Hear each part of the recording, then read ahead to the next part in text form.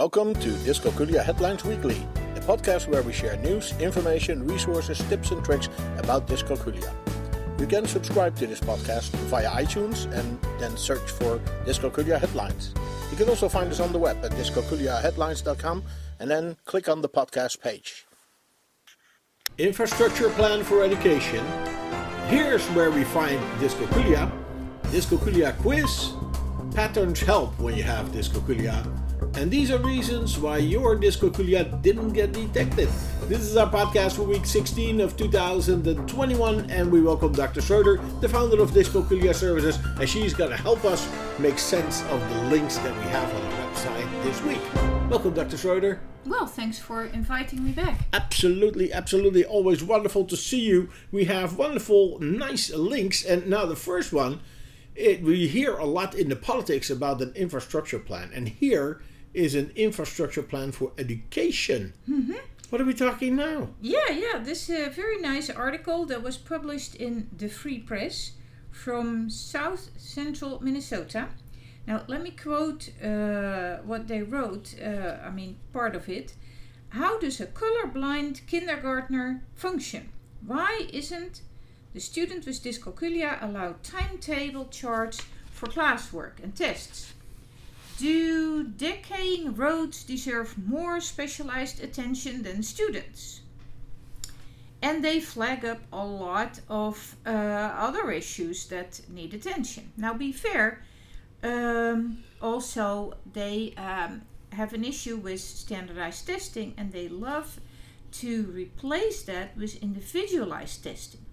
So, identifying a child's learning style, so the person who does the test reads to the ability of the learner, and for instance, if that is a really verbal oriented student, or if it's a really tactile oriented student, then the test could be done with some manipulatives, and then retesting, measuring the individual's growth, so comparing the progress of that specific student instead of comparing him with all those others.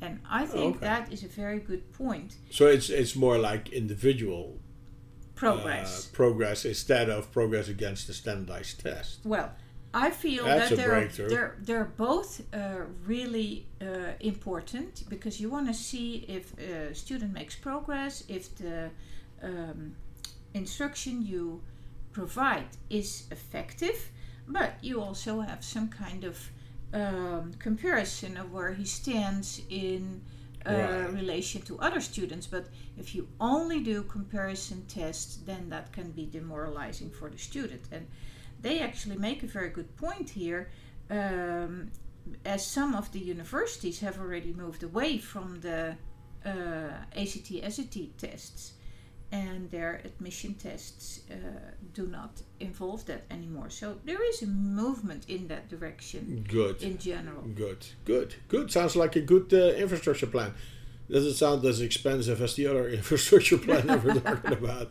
Now the next link says, here is where we find dyscalculia. So now I'm curious, where is it that we can find dyscalculia? Well, this is a very interesting article called Structural Brain Connectivity in Children with Developmental Dyscalculia. And it's a connected effort of researchers in Turkey and the island of Cyprus and in Leipzig in Germany. Okay. And they had 10 children with pure developmental dyscalculia with an average of 11 years. And they compared it with 16 normal developing children, also of an average of 11 years. And they used MRI, diffusion tension imaging. Diffusion tensor imaging. Right. Which is a very useful method. It's kind of how you ask your MRI machine to make the pictures, and you can actually study the white matter material in the brain very well with that. Okay. And so they do that while children are doing math? Yeah. Okay. So Interesting. the information highlights not specifically the centers of the brain, the neuron, Not the center, cells, but more the connections, transactions. Right. The white pipelines matter. that go from left to right. Exactly. Okay. The information highways in your There brain, you so go. to say. There you go. Now, and this group of researchers was particularly interested in the length of those white matter connections, the fibers. Interesting. So what did they see? They saw reduced white matter coherence and shorter track length of the connections needed for math in the kids who had developmental dyscalculia compared to the normal developing children. So the pipelines are shorter and a little bit more shaky. Exactly. Okay. They're less well connected.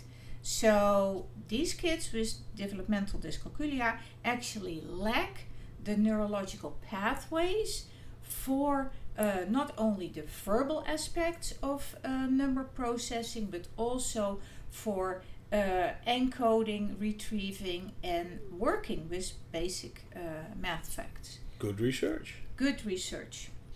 Definitely. Should have more of that. Now the next link says it's a dyscalculia quiz. Yeah, there's a bit of a clickbait, I'm afraid. It's on quizzes, and I have not made an account on that site.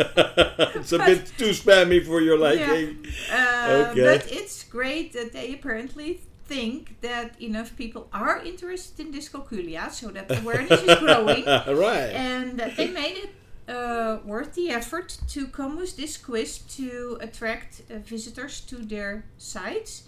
And, okay. there are a few questions are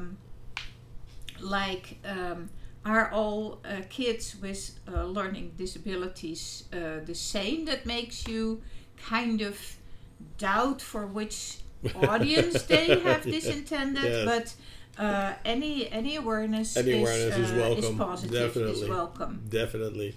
Okay, well, my readers, or listeners, at your own risk if you go there. We're not responsible for the spam on that site. The next link is about how patterns can help with dyscalculia. Is that a thing? Absolutely. Well, this is someone who called herself sometimes Susan, who uses patterns of numbers rather than the numbers itself to solve math problems. So she sees ratios as cartoony pictures, and in general she uses patterns to see the math problems clearer for her, so she visualizes it. It's certainly a tool that we use for all operations. We model them either with manipulatives or with pictures, with drawings, or we actually build it hands-on. So we often say the students need to get it in their hands before they can get it in their head, and visualizing is definitely part of that. Good.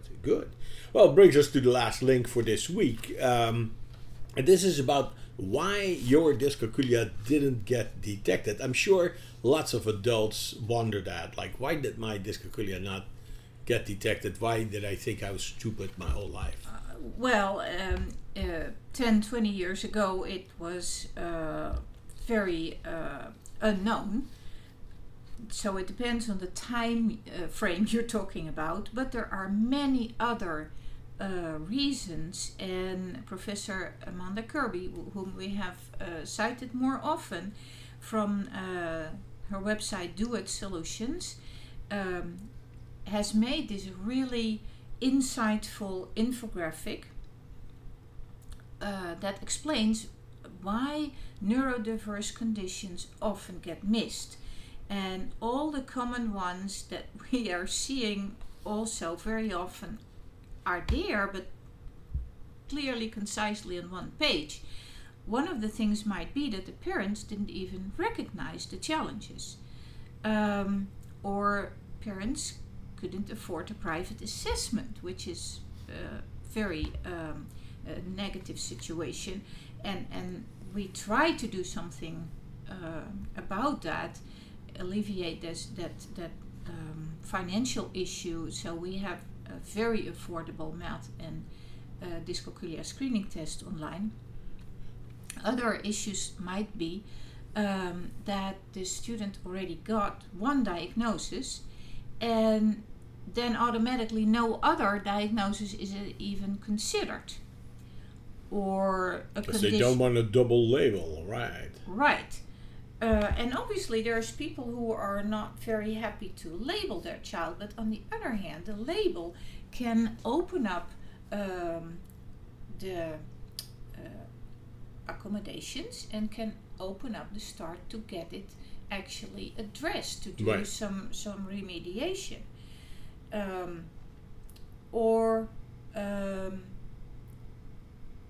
Learning differences, a condition was missed and just labeled as bad behavior. That's what we see very often also. So the list goes on, and I would have hoped that by now we would have been over all these issues, but we're definitely not. So until today, a lot of children still do not get the support they deserve due to opinions and conditions that are listed here. So please print it out and put it above your desk. Absolutely. Very good initiative from the prof. Well, those were the links for this week. Thank you, Dr. Schroeder, for your insights. As always, we hope to see you again next week. Dr. Schroeder is the founder of Dyscalculia Services, and she is on her quest to increase the number of dyscalculia tutors. Please, people, if you feel inclined, if you are okay with math, go to dyscalculiatutortraining.org and consider to become a dyscalculia tutor yourself. Dyscalculia Headlines Weekly is a production from dyscalculiaheadlines.com. You can find us on the web at dyscalculiaheadlines.com, and we are on Twitter at dyscalculiahead. You can also find us on Facebook. We have a board on Pinterest and on Flipboard. Search for Dyscalculia Headlines or follow the links on our webpage. You can send your questions, comments and contributions to communications@dyscalculiaheadlines.com, and we may even discuss it in one of our upcoming podcasts. We hope this was useful for you, and until next week, you can count on us.